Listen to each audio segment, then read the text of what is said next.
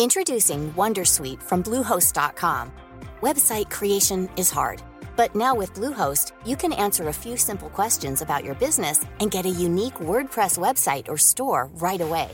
From there, you can customize your design, colors, and content. And Bluehost automatically helps you get found in search engines like Google and Bing. From step-by-step guidance to suggested plugins, Bluehost makes WordPress wonderful for everyone. Go to bluehost.com/wondersuite. Ready to pop the question? The jewelers at BlueNile.com have got sparkle down to a science with beautiful lab-grown diamonds worthy of your most brilliant moments. Their lab-grown diamonds are independently graded and guaranteed identical to natural diamonds, and they're ready to ship to your door. Go to BlueNile.com and use promo code LISTEN to get $50 off your purchase of $500 or more. That's code LISTEN at BlueNile.com for $50 off. BlueNile.com, code LISTEN. Millions of people have lost weight with personalized plans from Noom. Like Evan, who can't stand salads and still lost 50 pounds. Salads generally for most people are the easy button, right? For me, that wasn't an option. I never really was a salad guy. That's just not who I am. But Noom worked for me. Get your personalized plan today at Noom.com. Real Noom user compensated to provide their story. In 4 weeks, the typical Noom user can expect to lose 1 to 2 pounds per week. Individual results may vary. Och vet du att jag och Nassim hade en fling på 90-talet? Nej. Berätta. Men alltså 1997, då pluggade han på Folkis i Bollnäs, där jag gick musik- och teatergymnasium. Så vi hade en fling där, på slutet av hans år och på slutet av mitt sista år innan jag skulle ta studenten. Så jag hängde där rände runt och festade på Folkis. Och sen så flyttade han tillbaka hem till Stockholm. Jag flyttade iväg. Vi ska bara backa lite, den här flingen. Ja. Alltså, höll ni på med otukt? Ja, det gjorde vi. Ja, det gjorde vi. Ja. Vi gick hela vägen så att säga. Men vi kommer inte ihåg om det var 2 veckor eller 2 månader. Och vi kommer inte ihåg vart vi träffades första gången. Det kan ha varit ute på men det var du som dumpade honom, va? Nej, men vet du så här. Nej, vet du vad? Nej. Det var nog fan han som dumpade mig den gången.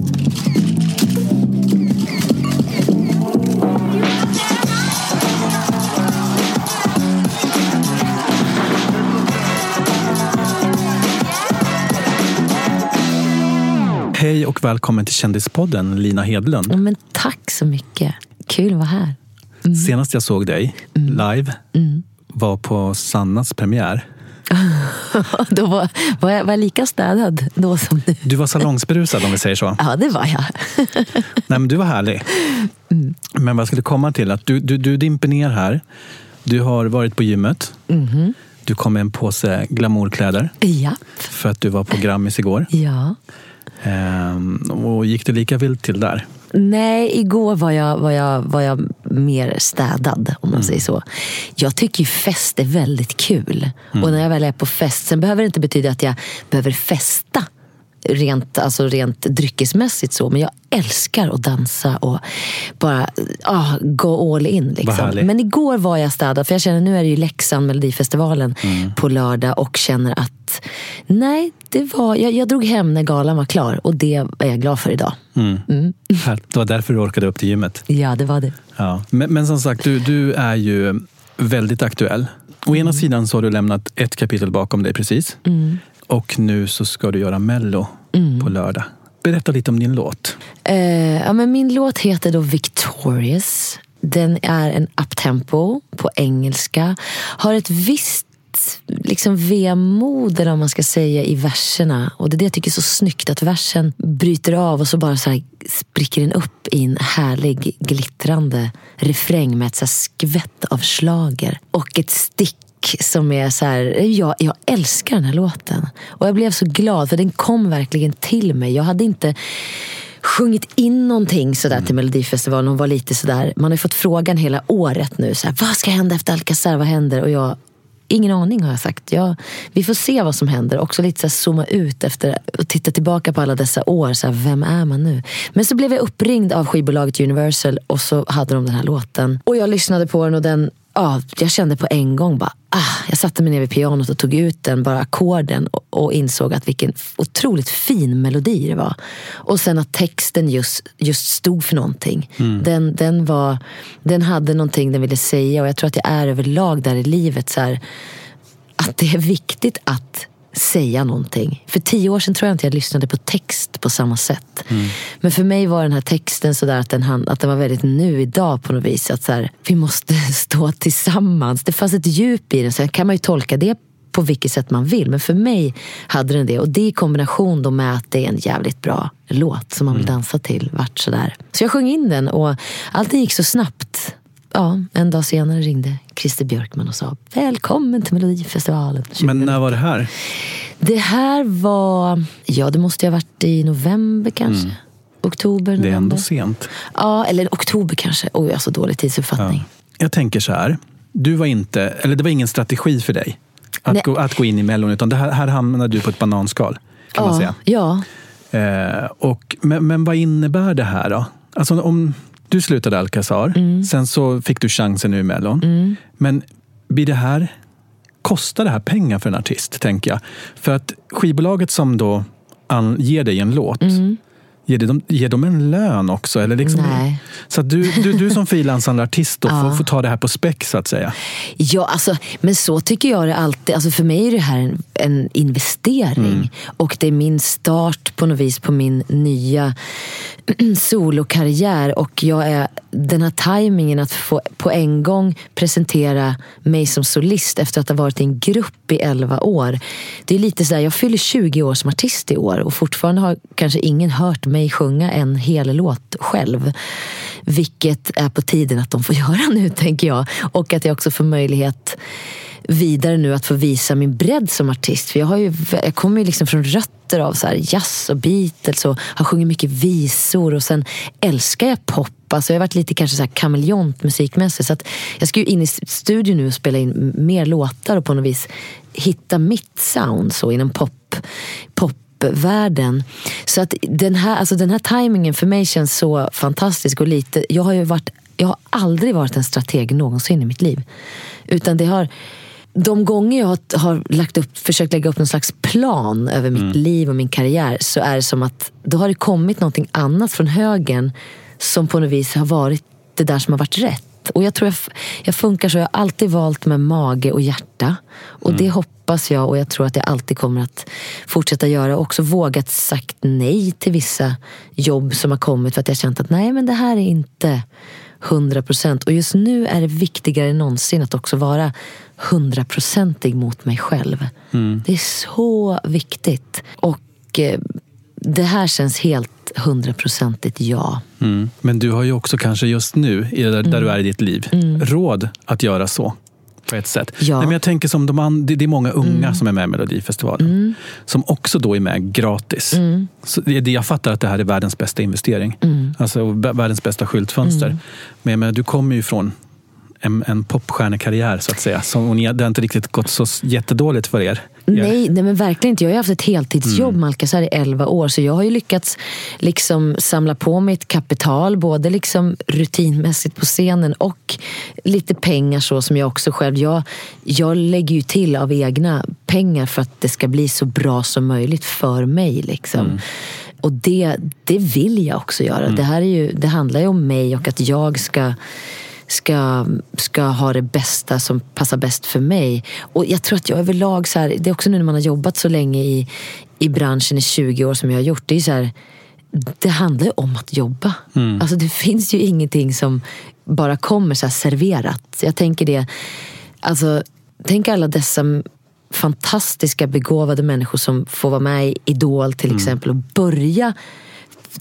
börja synas för miljonpublik. Det är ju så här, och sen går det ut för bara inte upp. Det är ju ändå de börjar ju på toppen rent så. Själv har man ju så här harvat. Man har börjat där på med de här harvjobben och också vet att så här, det kommer jag att få göra igen. Jag menar Melodifestivalen, nu är jag privilegierad känner jag. Jag får göra det för 6:e gången som tävlande plus 2 mellanakter. Och alltså Melodifestivalen är ju det är ingenting som går att mätas med det. rent PR-mässigt för en artist, och att de tekniska möjligheter som finns.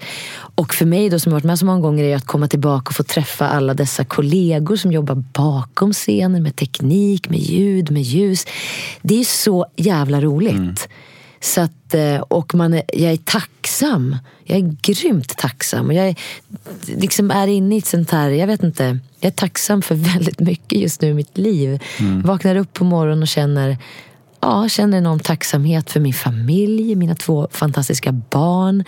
Att jag får jobba med min passion. Att jag fortfarande får göra det och får såna här möjligheter. Och jag jobbar hårt, och jag har slitit så sjukt hårt med Alcazar under dessa 11 år. Det är ju också så, hårt slit lönar sig.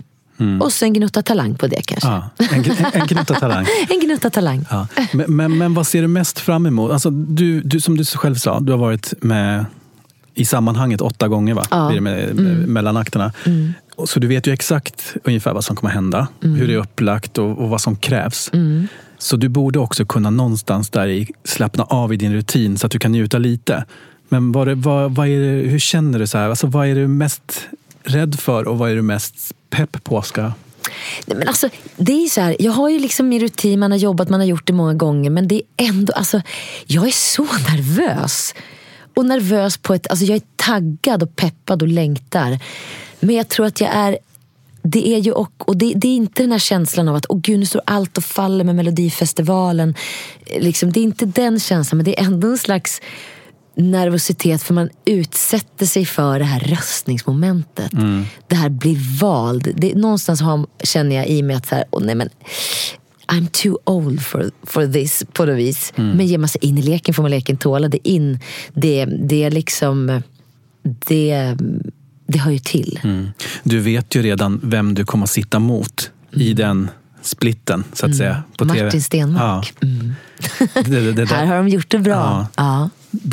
Vad kände du när för det är klart, det spelar ingen roll, det är fortfarande ni 28 låtar som tävlar, så att någon måste man ju liksom sitta mot. Men när det var klart att du skulle vara med i den här deltävlingen och att Martin, din svåger blir det, va? Martin Stenmark också tävlar i samma delfinal. Tänkte du så här, jävla Christer? Nej, vet du vad? När jag fick höra att Martin skulle vara med innan det var klart vilken deltävling, så sa jag, vi kommer att hamna i samma. Jag var helt övertygad. Så att det var inte någon överraskning när jag kom på presskonferensen och såg våra namn där i samma deltävling. Jag tror Martin kände samma sak. Och faktiskt så sa Martin och jag innan, fan vad kul om vi hamnar i samma. Och det tycker jag verkligen. Och det tycker han också. Och det är någonstans skönt. Då slipper familjen åka på så många deltävlingar. Ja, det blir så himla enkelt. Fast mormor får ju väldigt många barn att ta hand om den helgen då. Men det kan hon ha. Nej, men det faktiskt... så att det blir ju liksom Mello-familjefest där uppe. Men sen har de också sagt att han går ut som nummer 3 och jag som nummer 4. Så Martin är min förfest och jag är hans efterfest. Ja. Men vems låt är bäst? Ja, men det är ju min låt. Nej, vet du vad? Vi har väldigt olika låtar. Och jag har bara hört Martins låt en gång. Och den är riktigt bra. Riktig Martin-låt. Skriven av Uno Svenningsson. Älskar Uno Svenningsson. Så att det... Alltså, och det känns bra. Det hade varit lite så här... Hade vi haft mer lika låtar, att jag också hade sjungit så här på svenska och lite... Alltså då är man ju kanske mer i samma musikaliska land. Men nu är vi väldigt långt ifrån varandra så därför så blir det också så här... Alltså jag är skitglad för Martin om han går vidare. Och jag tror att han är skitglad för mig om jag går vidare. Du tror det? Nej, men okej, jag vet det då. Men det roligaste det var om vi gick vidare båda 2. Ja. Just så kul. Jag tänker på det, såg du delfinalen förra veckan? Den första delfinalen? Ja, jag hade gig samtidigt så jag sprang så här emellan. Men jag har sett alla nummer. För då var ju Arja med. Ja, just det. Hon blev arg. Blev hon arg? Hon blev arg. Jaha, det här har jag missat. Nej, men hon kom ju allra sist. Och hon rasade. Alltså nu pratar jag med mitt jobb. Ja. För att det här med, hon hade pratat om det innan finalen också. Det här med veteranförbannelsen. Att de äldre artisterna åker ut. Eller så här, det är jag och Martin och Arja som är de äldre. Nej, absolut inte. Du är bara 40. Men jag menar, du tillhör... Du är så etablerad, du säger själv, du har hållit på 20 år och du har varit med 6 + 2 gånger i Melodifestivalen. Så att du är ju en veteran i sammanhanget. Absolut. Så därför skulle du kunna kvala in där. Så att för att det är väldigt mycket unga. Vet du vilka tävlar? Vem tävlar? Jo, men jag har ju 2, och de är så gulliga. Rebecca Karlsson och Omar. De är ju så här... Omar, är det han 15-16-åringen? Nej, men Omar är han från FO. Ja. Omar Rudberg, ja. Men han är så gullig. Han berättade att han, så här, när vi gjorde Stay the Night, som det är 10 år sedan vi gjorde Stay the Night i år, då var ju han 8. 2. Ja, 2. Nej, men han kom fram så här och bara...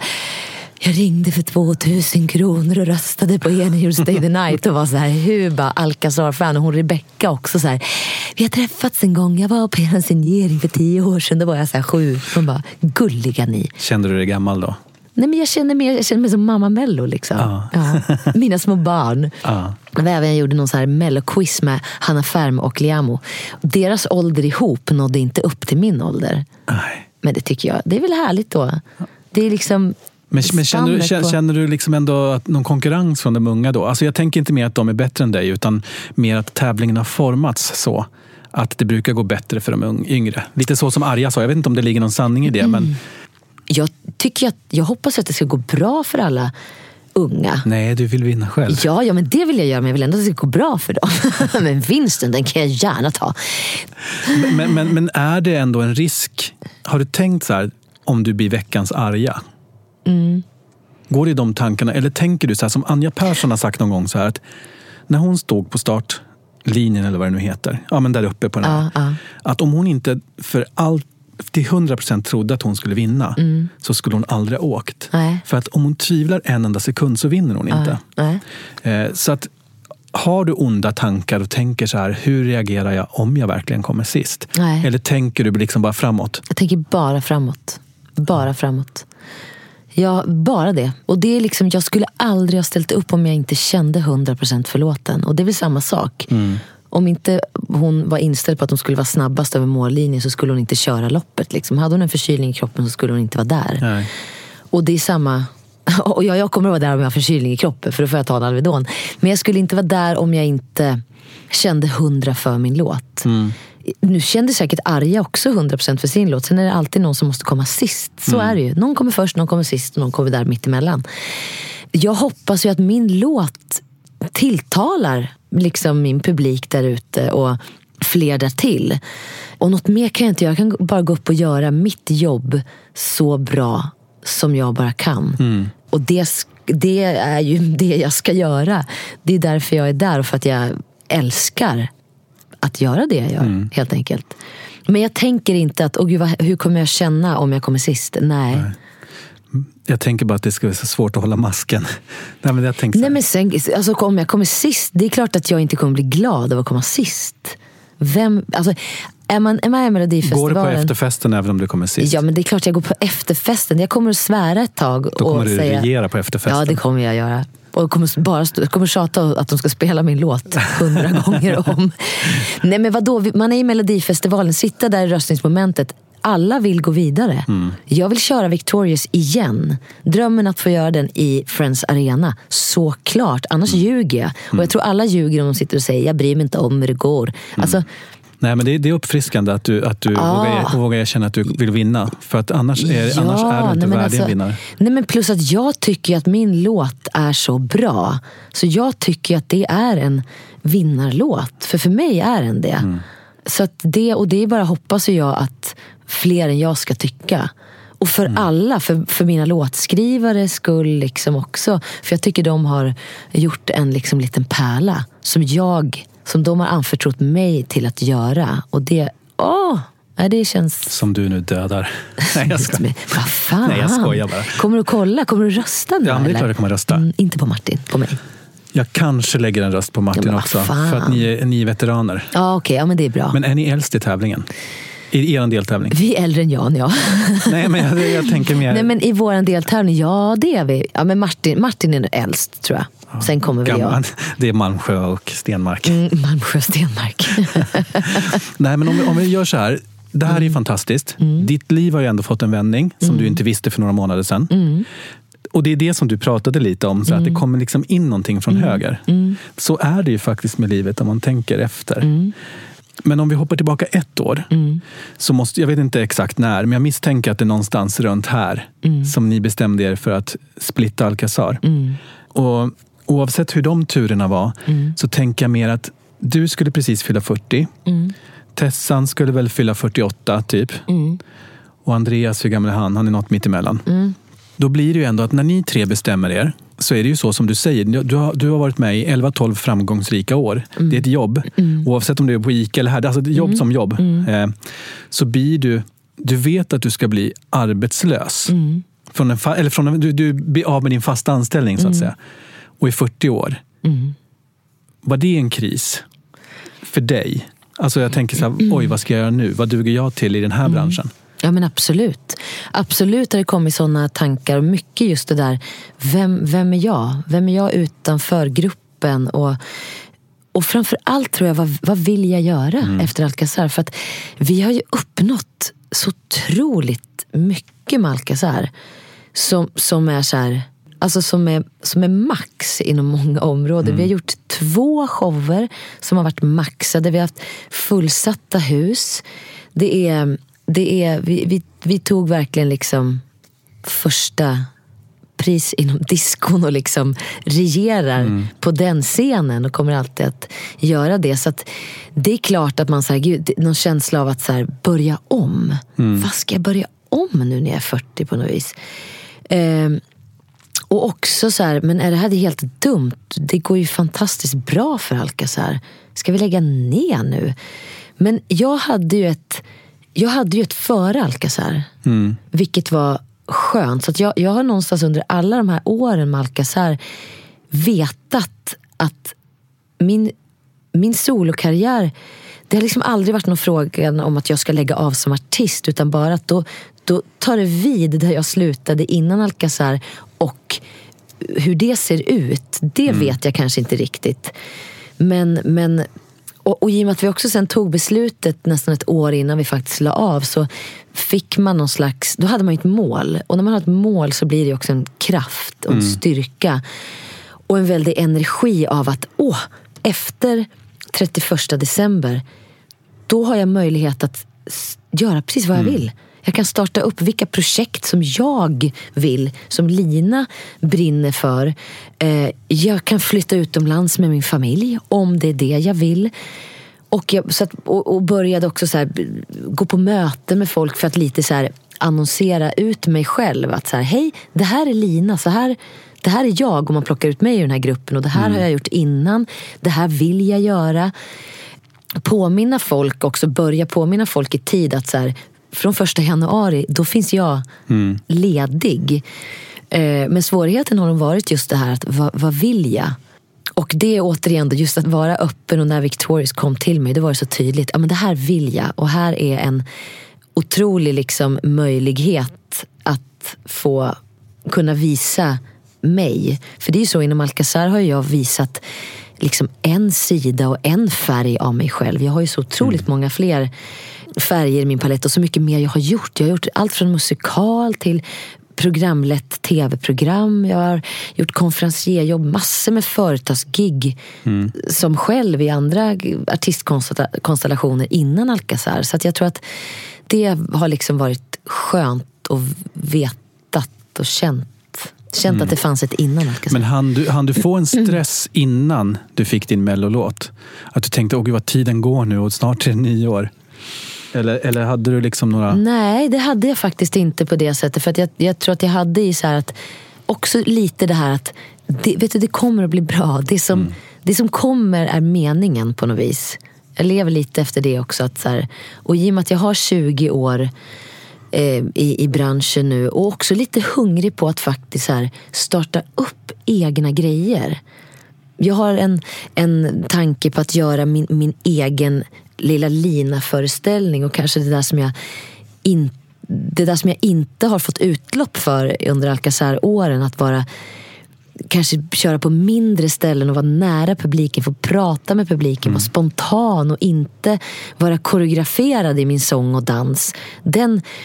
Det kan jag liksom så här längta efter, och därför så blir det också, jag har liksom suttit på möten och bara, du vet, det har varit som en tsunami av idéer som har kommit ut, för att det är som att jag nu får jag låsa upp den där dörren till hela mitt rum med mina idéer, och det i kombination med att jag faktiskt är 41 och lite grann så här, kanske bryr mig mindre om vad andra tycker, vågar säga mina tankar och idéer och inser att om jag inte säger det så kommer ingenting att kunna bli verklighet. Sen om 1% blir verklighet och 99% var dåliga idéer, ja men då var det i alla fall liksom 1 av 100. Men även om Alcazar har varit fantastiskt så känns det lite som när du pratar nu. Jag menar det är inte som negativt, men att när man är i en grupp så att då är det ändå en form. Att det finns massa, att det är lite begränsande. Och sen oavsett hur konstellationen ser ut, så att om jag bara ska gå till mig själv, om jag skulle behöva medla alltså när det är 3 personers scheman och viljor och familjeliv och sådär, så kan det inte vara enkelt oavsett om det är glatt eller bråk. Jag tänker mer arbetsmässigt. Så här, och sen knepet, eller vad man ska säga, det som har varit varför Alcazar har funkat, för det sa vi framförallt nu det här året, och det har jag tänkt så mycket på, det är helt galet att det har funkat med tanke på liksom bara våra privata situationer, jag med småbarn, Tessan med tonårsbarn, Andreas har inga barn, och hur vi lever, och att våra familjer har funnits där och kunnat, alltså all tid man har prioriterat bort från sina barn och sin familj. Men varför det har funkat är för att vi alla har satt Alcazar i första hand hela tiden. Och det är väl det som är tricket med att vara en grupp. Så länge när någon inte känner att de inte kan eller vill eller är beredd att sätta liksom produkten och bandet i första rummet, då går det inte längre.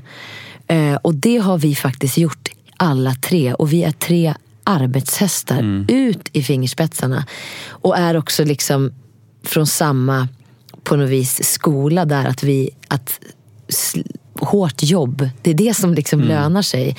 Jag tror aldrig jag har hört Tessan, jag tror aldrig Tessan och Andreas har hört mig heller sagt typ att det är problem med barna, utan det är bara, det har aldrig varit några problem när det kommer till Alcazar, rent att så här, att det ska gå så. Men tror du att det beror på att ni, även Tessan måste ha gjort det, 20 år, att barnen har fötts in i Alcazar? Ja. Hade du haft en unge när du blev med, så hade det nog varit ett större problem, för då hade du haft ett liv innan. Alltså ett barnliv, menar jag. Jo, men så kan det nog vara, det tror jag verkligen. För nu får ju bebisen, alltså, som du säger, vad heter den? Eide, inte minsta. Eide, inte minsta. Han var 3 veckor när du klev på scenen igen. Han var 10 dagar när vi gjorde första gigget. Då var vi på en födelsedagsfest och uppträdde. Sen var jag tillbaka efter 2 veckor på Börsen. Men efter 3 veckor körde jag hela showen igen. Ja. Nej, men så jag menar, och nu funkade ju det såklart för att du var inrepad redan och liksom du var borta och födde barn, och sen så hoppar du in i någonting som redan är färdigt. Så att, för jag misstänker också att vissa kan ha synpunkter på ditt och Pirellis och alla andra sätt, fast de kanske inte riktigt förstår hur det ser ut. Att det, nej, exakt.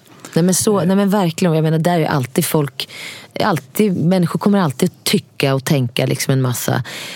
Och där, men exakt som du säger, för mig var det ju en lyx att kunna gå iväg och få jobba när Eide var liten, plus att han mådde bra och jag mådde bra, och jag och Nassim hade, allt var planerat och uppstyrt. Så att det var ju, fanns inga problem, utan det kändes ju bara en lyx att få gå ner till Hamburg Börs och få bli sminkad och få fortsätta göra. Jag brukar säga det, Alcazar är mitt äldsta barn. Och så är det verkligen. Men det är som du säger, precis, de har ju kommit in i mitt liv, och det tror jag överlag med barn, alltså att anpassa sitt liv efter sina barn. Alltså barnen kommer ju in i våra liv. Mina barn har en mamma som älskar sitt jobb och alltid har jobbat mycket och kommer att jobba mycket. Men jag har också ett jobb där jag kan ta med mina barn. Min äldsta son Tilo, han var med en hel helg nu när vi var ute på en avskedsturné, och alltså det är magiskt att ha honom med. Och nu när han fyller 7 nu i mars, så att nu kan han vara med utan att man behöver ha med en barnvakt. Och du vet det, han pratar om det jämt, att om man var med på turné, får käka godis 1:00 på natten i turnébussen. Knappa på alla knappar. Ja, få sitta med ljudteknikerna och bli bästa kompis med våra dansare och liksom, alltså det är ju, Och jag menar, det är ju så. Det låter som en sån här klyscha, men mår föräldrarna bra, mår ju barnen bra. Ja. Så är det. Och jag skulle inte må bra om inte jag får jobba. Så är det. Nej. Då blir jag deprimerad. Men går det att välja ut några highlights? Alltså när du typ nästan har fått nypa dig i armen att oj, får jag vara med om det här? Med Alcazar? Ja. Hey everyone, I've been on the go recently. Phoenix, Kansas City, Chicago. If you're like me and have a home but aren't always at home, you have an Airbnb. Hosting your home or a spare room is a very practical side hustle. If you live in a big game town, you can Airbnb your place for fans to stay in. Your home might be worth more than you think. Find out how much at airbnb.com/host. Hey, Dave. Yeah, Randy. Since we founded Bombas, we've always said our socks, underwear, and T-shirts are super soft. Any new ideas? Maybe sublimely soft. Or disgustingly cozy? Wait, what? I got it. Bombas. Absurdly comfortable essentials for yourself And for those facing homelessness. because one purchased equals one donated. Wow, did we just write an ad? Yes. Bombas. Big comfort for everyone. Go to bombas.com/ACAST and use code ACAST for 20% off your first purchase. Introducing Wondersuite from Bluehost.com. Website creation is hard, but now with Bluehost, you can answer a few simple questions about your business and get a unique WordPress website or store right away. From there, you can customize your design, colors, and content. And Bluehost automatically helps you get found in search engines like Google and Bing. From step-by-step guidance to suggested plugins, Bluehost makes WordPress wonderful for everyone. Go to bluehost.com/wondersuite.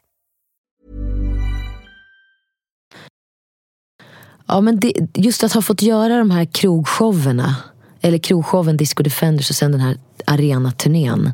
Och jag tror att arenaturnén nu, den var också så mäktig i och med att man visste att nu ska vi sluta. Så faktiskt, jag har njutit varenda sekund som jag stått på scenen med den här Mission Completed turnén. För att jag vet att det har varit nedräkning. Och det har varit mäktigt. Och vi har också fått så himla mycket kärlek från all publik som har varit på plats. För att folk har verkligen förstått att nu är det slut. Och då har vi fått så mycket, det är så många som har liksom uttryckt sin kärlek och vad Alcazar har betytt under så många år. Och då tänker man så här, men wow, alltså det är så mäktigt att jag har fått vara en del av att skapa Alcazar, som på något vis har blivit en plats, en energi och som är liksom festen för så många. Det var häftigt. Alltså, förstår, folk har planerat vad de ska på sig i liksom veckor när de kommer till våran show. Det är så coolt. Jag såg den några gånger. Ja. Ja, men jag tycker också att det var en så märklig känsla. För först var jag i Västerås. Ja. Det var ju tidigt på turnén, tror jag. Ja. Sen så var vi i Uppsala. Då var det ett jävla drag. Jag vet inte om det var för att det var Andreas hemmaplan. Ja, men kanske. Men så här, dels så var det en så bra arena. Den var helt full. Och sen så var det så mycket gays. Ja, men det var skillnaden mellan Västerås och Uppsala faktiskt. För det var en helt annan stämning. Men där hade också folk gått all in. Med bor och glitter och så. Sen så var vi i Göteborg. Det var ju också speciellt. För det är ju, då var ni liksom på en fast scen, eller vad man ska säga, under en tid. Jag tycker ändå det var någon skillnad på något sätt. Och så var det nyårsafton, sista giget. Då bröt jag ihop. Inte bara för att jag hade ryggskott. Men jag tycker det var så känsligt. Eller känslosamt. Ja, men det var det. Wow, alltså jag blir så här känslosam nu när du pratar om det. Och vi spelade 28, 29 och 31. Och den 30, då hade jag en egen dag hemma. Nassim tog killarna och drog iväg till några kompisar där de skulle fira nyår. Så jag hade en helt så här dejt med mig själv hela den 30 och bara låg i soffan och grät.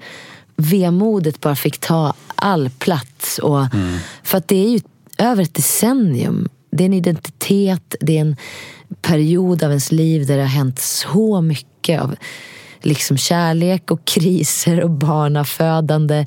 Och att Alcazar har bestått. Och jag känner verkligen, kommer alltid att känna en sån stolthet över oss tre, att vi höll ihop. Och gjorde det här, och att Alcazar fick det avslutet som Alcazar var så värd att få. Så att det var magiskt där på nyårsafton. Och det fortfarande känns det ju... Jag har inte heller riktigt hunnit. Det känns bara som det var slut på en turné. Ja, fortfarande nu känns det lite så. Det kommer väl att kännas framåt sommaren eller hösten. Ja, alltså det är ju bara en månad drygt. Gud, det känns som att det har gått jättelång tid. Ja, och jag tror att mentalt för mig att få kliva in i Mello direkt, det kanske var räddningen. Ja, jag tror det. Faktiskt. Lite så. Men du har blivit rik på kuppen också. Ja, inte som Per Gessle kanske. Men, nej, inte som Per Gessle. Men några Alcazar-miljoner har du skrapat ihop, har jag sett. Har du sett det? Vart har du sett det någonstans? Jag har kollat upp dig. Har du kollat upp mig? Ja. Jasså, oj, hur många miljoner har jag skrapat ihop då? Nej, men mer än en. Ja, jo, men det är väl klart att jag har jag har tjänat pengar på Alcazar, absolut. Sen är det ju som jag brukar säga, det är ju inte så att jag skulle kunna sluta jobba idag. Nej, absolut inte. Jag tänker mer att du sitter, som vi pratade lite om för en stund sedan, att du är lite privilegierad ställning. Att du kanske skulle också kunna ha råd. Att i 1, 2, 3, 4, 5, 6 månader tänka så här, vad vill jag? Vad ska jag göra? Precis. Alltså så här, kanske producera någonting eget. Ja, absolut.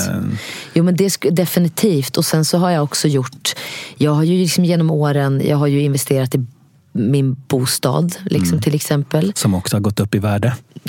Har du kollat upp det också? Nej, fast du kan allt om mig, hjälp. Så här, nej, det är inte ett psykfall. Fast jag vet ju att du bor i Vasastan. Ja. Inte så långt från mig faktiskt. Nej, men vart bor du? Ja, men jag bor vid Torsplan, vid den nya höga. Ja. Nej, bor du i Towern? I Towern, jag bor i Tower nummer 2. Alltså det är ett tower bredvid, också ett nybyggt.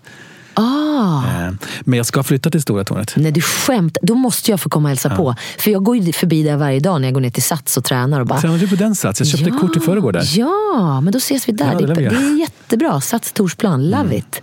Nej, men det är ett fantastiskt hus. Alltså det är verkligen goals.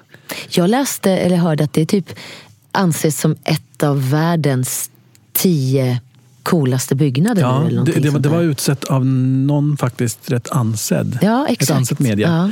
Som, och där ska du bo. Ja, du och jag får hälsa på. Ni också kanske. Men alltså jag trivs ju så bra. Vi bor ju liksom i Birkastan, du vet, det är sekelskifte. Ja. Och det älskar jag. Det knarrar för mycket i golven för mig. Ja, men jag gillar ju det där knarret. Och du vet, kakelugn. Och elda i, då blundar jag och så känner jag att jag sitter i en stuga på landet. Då får jag det här landet mitt i stan. Och det älskar jag. Nej, men det där gillar inte jag. För att vi hade öppen spis i den förra lägenheten. Och så fort Jonas ville elda väldigt ofta. Och då sa nu får du sluta, det luktar piss. Men du vet, det luktar lite... Nej, men det luktar lite konstigt i lägenheten när man eldar. Men jag tycker jag känner så här, det är mycket själ i det här sekelskiftet. Det finns historia och många människor som har bott där innan. Men samtidigt att bo i nybygge. Jag vet att jag har kompisar också som har flyttat till andra hus där nere på Torsplan. Och man bara, garage rakt ner. Det var en av de grejerna som... vi tittade på. Vi var ju snokade lite nere hos Tessan där i Hammarby sjöstad. Men det är ju lite klasskillnad. nej, jag skojar bara. Men gjorde du inte? Du skämtade inte? Nej, det var inte mot henne för hon har ju en flott lägenhet som tusan nu. Men områdesmässigt. Jag trivs som faktiskt fantastiskt. Vi flyttade i september. Ja, men alltså. Och det kommer bli toppen där. Ja, och det kommer ju tunnelbana och Hagaparken. Älskar Hagaparken. Men just jag skulle säga om det där North Tower. Yes. Du går på en visning. Ja, det måste jag göra. För att då blir man kär. Eller så ska jag inte gå då alltså. Det finns en faktiskt på 29:e våningen som jag tänker är liksom väldigt popstjärneaktig. Aha. Den är 168 kvadrat för 26,5. Herregud. Men det har jag inte råd med. Jo, efter Mellon. Har jag det? Ja, jag om du röstar tillräckligt. Så jag vinner skiten. Nej, jag vet inte. Nej, men som sagt, där är ju goals att bo. Herregud. Ja, det låter ju som en cool dröm alltså. Och det finns gym i huset, har jag hört också. Ja, gym, bio. Bio? Ja, det finns en bio med 8 platser som man bara kopplar in sin dator om man vill ha liksom visning. Shit. Så att, och sen en festvåning. Om man inte vill, och gästlägenheter, det har vi också i och för sig. Men... Alltså man kan ju tro att du är betald av mäklarfirman som nej, men jag älskar här. Huset. Du kommer att flytta dit. Ja, men jag vet det. Jag vet det. Ja. Jo, men så här, vi har ju pratat lite om dina framtidsplaner. Och nu är du på ditt första steg. Chans att visa att du är solartist. Du sa själv att du trots 20 år knappt har fått chans att visa att du har sjungit en helt låt själv. Men någon dröm eller något nästa steg måste du tisa om. Ja, men jag längtar ju efter att få göra lite mer, alltså kanske humorgrejer. Jag började med teater en gång i tiden. Men jag såg dig och syrran på Instagram. Våra Merlina och Hanitta. Det har jag skrattat åt väldigt mycket. Ja, men där ser man ju att ni har talang. Ja, tack. Båda två. Jo, men för den. Alltså, men Hanna är ju skitkul. Ja, absolut. Men jag tänker mig att ni har ju känslan och tajmingen och liksom... Ja, men det... Ja, men tack. Jo, men det har vi. Och de där systrarna, de kommer ju bara helt... Det är ju helt spontant och improviserat det där. Men de fanns ju tydligen ganska tydligt i oss. Och det är ju någonting också det här med Hälsingemålet. Fan i helvetes jävlar och fan och skit. Det är ju... Alltså det finns ju någon speciell Hälsingehumor tror jag. Som är lite så här rå men hjärtlig. Och lite svart men väldigt god på något vis. Och jag älskar den humorn. Men skulle ni kunna, har ni pratat om att göra någonting, alltså lite mer, alltså inte några små Instagram-filmer utan ta det där vidare, för jag tänker att hon har ju varit på ett segertåg nu med Pernilla Wahlgrens show och den är ju slut i april va? Och den ska ju inte förlängas. Nej. Vad hon sa till mig i alla fall. Men jag tänker, och det är ju efter Mellon. Ja. Det finns faktiskt inga planer på det nu. Och jag tror att han och jag, vi gjorde ju liksom, när vi gjorde Melodifestivalen 2002 ihop. Så hatade ni varandra i 2 år. Big time Ramalam. Nej men vet du vad? Vi hatade kanske inte varandra. Men det funkade inte så bra att jobba ihop. Var det 2 bossar på något sätt? Ja, men också att vi var tvungna på något vis kompromissa. Och vi var kanske liksom... Jag tror varför det funkar idag på ett annat sätt är för att vi också... Dels har vi kanske mognat ifrån våra stora syster och lilla systerroller. Nu är vi Hanna och Lina med varandra. Vi är jättetajta. Jag älskar ju Hanna mer än något annat. Men jag tror att det är viktigt för oss att inte... Alltså att ha våra egna liksom krukor och sen så kan vi liksom hitta en gemensam liten plätt ibland och då, men utan att vara tvunget och bundet till varandra. Och vi har faktiskt startat en jättefin tradition uppe i Hälsingland som vi ska göra nu för 3:e året, en jättefin allsångskväll vid hembygdsgården i en by som heter Horga som ligger bredvid Kilafors där vi är uppväxta. Och där hittar vi någonting så här gemensamt där vi bara är oss på något vis. Hanna och Lina, vi har samma, jag menar vi kommer ju ändå från att ha samma uppväxt med musiken och våran pappa spelade ju och sjöng med oss från att vi var små och det här är som en liten hyllning till pappa. Han gick ju tyvärr bort för 3 år sedan. Så vi kallar oss ju Lattas döttrar. Latta var ju våran pappa då, han heter Lars-Göran men alltid kallas för Latta och han var ju jazzmusiker och barnsligt kär i jazz. Så att det började som en sån och det blev ju vi körde på Dörn första sommaren 2017 och det kom ju 1000 pers. Vi satt ju bara gapade och bara va? Så att sommaren efter då 2018 då delade vi upp det på 2 kvällar och begränsade och så körde vi förköp så 600 biljetter per kväll och det blev slutsålt och nu ska vi köra i sommar nu 2019 igen och vi släppte biljetterna 1 december och det är redan slutsålt. Ja, men jag kan på. Men alltså, och det är så kul för det är bara hjärta och det är så härligt. Det blir också något opretentiöst därför att det handlar om att vi sjunger tillsammans. Sen gör ju vi både solonummer och duetter ihop och Martin och Nassim får komma upp och gästa och barnen kommer upp och gästar och barnen går runt och säljer popcorn och godis. Det blir så här familje liksom festen och jag vet att pappa han bara ler i sin himmel och det är så fint att få göra det här där hemma på hemmaplan och alla är så fina och det är så otroligt uppskattat. Och jag tror också att det publiken säger, den responsen vi har fått är att på något vis, och det känns som att man får komma hem till er. Och det är väl det också som är grejen att Hanna och jag, vi planerar ju inte ett enda mellansnack, vi bara kör. Men det blir allt ifrån syskonbråk, syskonkärlek till Nassim och Martin och våra relationer, och det är vi och en pianist, och det är otroligt kul. Och jag går ju så oerhört igång på att just ha startat en sån här grej som blir en tradition. Om 10 år kommer det heta Lattas barnbarn istället för Lattas döttrar. Och det här är, både Hanna och jag, vi längtar liksom till augusti nu varje år då vi får göra de här Lattas döttrar-kvällarna. Så det räcker med att vara med syrran en gång om året? Ja, det räcker. Och jobba. Det räcker. Men sen vet man inte vad framtiden och hur våra scheman ser ut. Men jag tror att det är också så att nu vill vi olika saker. Så här, jag gör min popsväng och Hanna är ju mer inne på teater och musikal nu kanske, och har jättemycket spännande saker på gång. Och jag tror att det är så bra. Det här med Lattas döttrar, det blir bara lustfyllt och en enkel process. Och vi är också så här, jag är mer kanske producentrollen där och sköter all kontakt med dem där uppe och så. Och sen så har Hanna enormt mycket bra idéer på nummer och låtar, och så kommer jag med mina idéer och vi repar ihop. Så att det är ett väldigt smooth. Det är skillnad så här, nu ska vi skapa något större. Det är skönt att det får vara i det där lilla. Och där vi bara får vara vi. På något vis. Det här missade jag ju faktiskt också helt. Men i höstas så hände det ju någonting. Som min Jonas sa att han sa så här: Nassima fria till Lina. Jag bara, vadå? Vad vet du om det? Eller så här, de är redan gifta eller så här, sa jag. Nej, men det är nu. Så låg han och tittade i mobilen. Och så fattade jag aldrig att det var nu. Så här, utan jag trodde att han kollade på YouTube på något gammalt prank. Aha. Men berätta lite, vad hände? Du var med i stjärnhoppningen, va? Jag var med i Stjärnornas hoppning under Sweden International Horse Show. Och hade kommit, vi spelade ju då i Göteborg med Alcazar med showen, så jag hade varit där i 3-4 dagar och spelat. Flög hem, gästade Nyhetsmorgon där på morgonen och skulle ut i Friends Arena och hoppa. Så jag var så trött och jag var sjukt nervös för den här hästhoppningen. Och så när vi har hoppat så är det prisutdelning, och sen liksom när prisutdelningen är klar så liksom viskar de lite så här: bara håller mig kvar där, bara be mig hoppa av hästen och vara kvar. Och du vet, det är ju show på något vis. Man ser en tv-kamera, så jag liksom bara ler och tänker, vad fan är det som händer?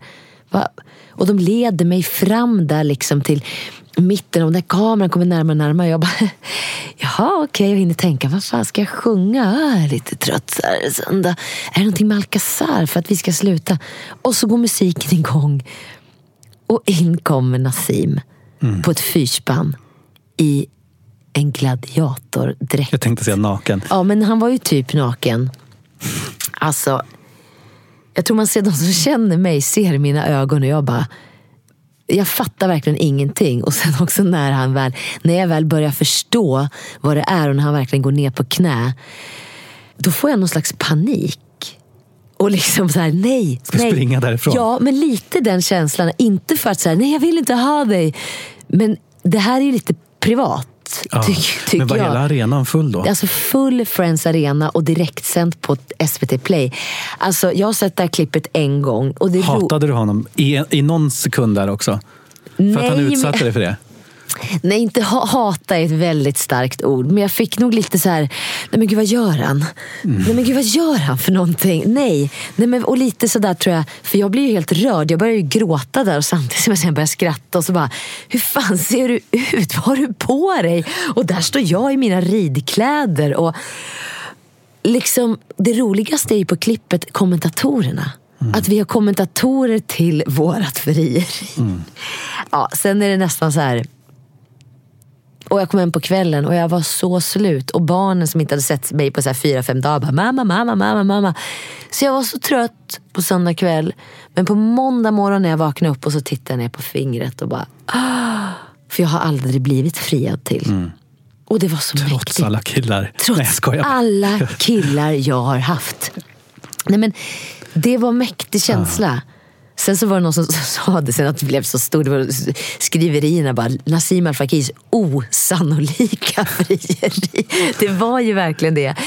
Och sen också någon som sa det dagen efter till Nassim att du vet att du är Sveriges mest hatade man idag, va? För att han hade gjort så här, det frieri. Fan, skulle alla toppa det nu.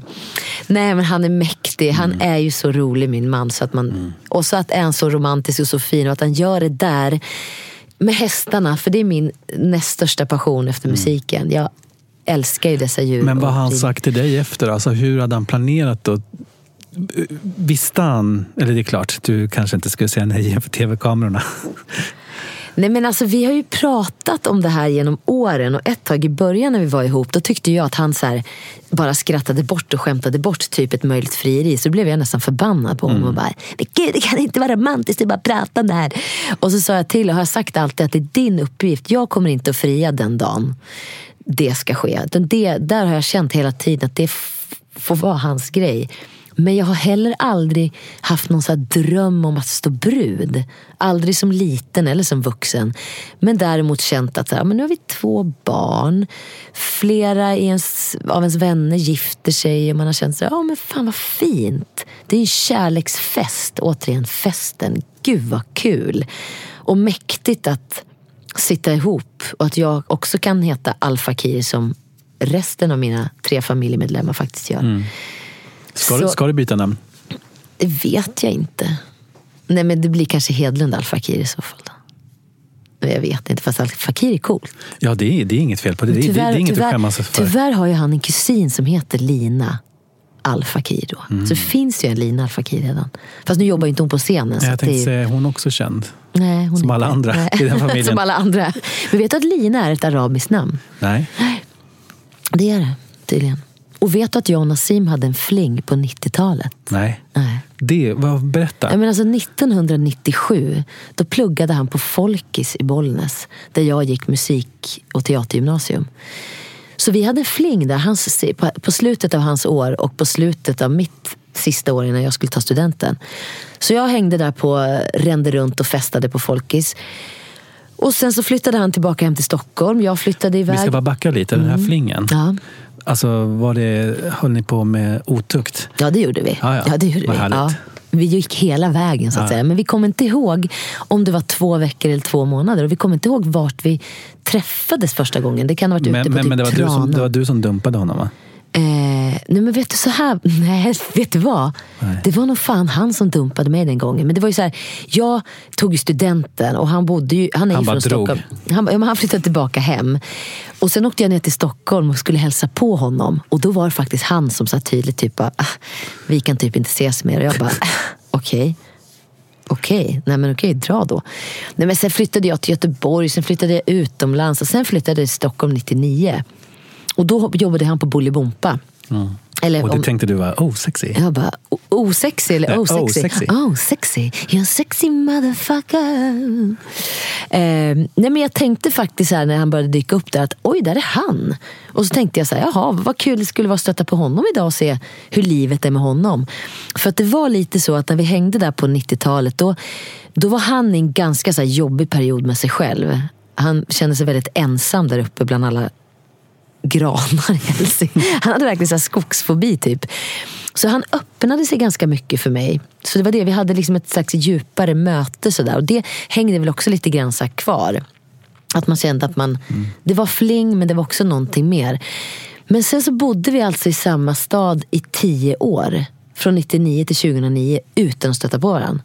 Och sen var jag ute med en kompis. Typ samma bransch också. Ja, men typ samma bransch. Och jag såg ju honom och konstaterade så här flera gånger under alla år att så här, men det vore kul att stöta på honom. Så var jag ute med en kompis på Rival, käkade middag. Och så kom Nassim på tal, eller Salem kom på tal, för hon hade känt Salem sen innan. Det här var precis när Salem hade slagit igenom. Och då nämnde jag Nassim att vi hade en dejt så här på 90-talet och konstaterar igen för henne, det är så konstigt att vi inte har stött på varandra. Och så morgonen efter så skulle vi göra en intervju med Alcazar för en radiokanal. Och då hade vi precis gjort Stay the Night. Och det var ju så här, vi var ju jobbade mycket. Och så var Nassim programledaren för det här radioprogrammet. Hur sjukt? Nej, men det var så sjukt. Jag var så chockad. Och bara, va? Och att jag hade nämnt kvällen innan. Och då hade jag varit singel i typ bara någon månad. Och han med. Och så bytte vi nummer och här är vi idag liksom, 10 år senare, 2 barn och ring på fingret. Vem ringde vem först? Han ringde mig. Kommer exakt ihåg vart jag sitter och att det var en tisdag och jag var hemma hos min kompis Caroline. Som en liten flicka. Ja, verkligen så. Men vad gjorde ni på er första dejt då? Då träffades vi i Kronobergsparken och tog en kaffe. Och han var ju överallt och ingenstans på något vis. Så här jobbig energin. Nej, men... Eller jobbig. Han var ju mycket. Han har lugnat ner sig på ett härligt sätt. Alltså inte att jag har emot mycket energi, tvärtom. Men det känns som att han har blivit så här hel. På ett väldigt vackert sätt. Men han har ju också blivit pappa till 2 barn. Ja, men det har han också blivit. Men när är den stora dagen då? Det vet vi inte. Ni har inte gått vidare? Nej. Vi har sagt det att det får... Nej, i år hinner vi inte med. Men plus att man måste ju boka ett ställe typ så här 2 år i förväg. Det känns ju helt sjukt. Hur ska man kunna veta vad man gör om 2 år? Men kan ni inte bara göra det inför publiken på eran... Där uppe med Lattas. Med Lattas döttrar. Exakt, det sker i Horga 5-6 augusti. Ja, det kanske vore något. Vi hyr Globen. Direkt sänder till 4. Nej, det blir inte något. Nej, men jag tänker, ett sånt frieri kräver ju sitt bröllop så att säga. Eller sin fest i alla fall. Ja, men det kräver sin fest. Det kommer att bli festens fest. Men det kommer absolut inte att ske med en kamera. inte en direktsänd kamera. Nej. Ja. Inte. Men vad härligt att få ha haft dig här i poddstudion. Det här var ju nästan din podd oskuld, eller vad? Ja, det var det. Hur kändes det? Nej, men det kändes jättebra. Och vad härligt det är att prata med dig. Ja, är jag härlig eller är fåtöljerna härliga? Men allt är härligt. Ja. Jag tycker din röst är härlig. Jag tycker min röst blir lite härlig i det här ljudet. Och fåtöljerna var ju liksom gräsligt härliga. Ja. Härligt. Men lycka till nästa lördag. Tusen tack. Rösta nu då, för fan. Och tack för att ni har lyssnat. Hej då. Hej då. Botox Cosmetic, out of botulinum toxin A, FDA approved for over 20 years. So, talk to your specialist to see if Botox Cosmetic is right for you. For full prescribing information, including boxed warning, visit BotoxCosmetic.com or call 877-351-0300. Remember to ask for Botox Cosmetic by name. To see for yourself and learn more, visit BotoxCosmetic.com. That's BotoxCosmetic.com. Pulling up to Mickey D's just for drinks? Oh yeah, that's me. Nothing extra, just perfection and a straw. Coming in hot for the coldest cups on the block. Because there are drinks. Then there are drinks from McDonald's. Mix things up with any size lemonade or sweet tea for $1.49. Perfect with our classic fries. Price and participation may vary. Cannot be combined with any other offer. Ba-da-ba-ba-ba.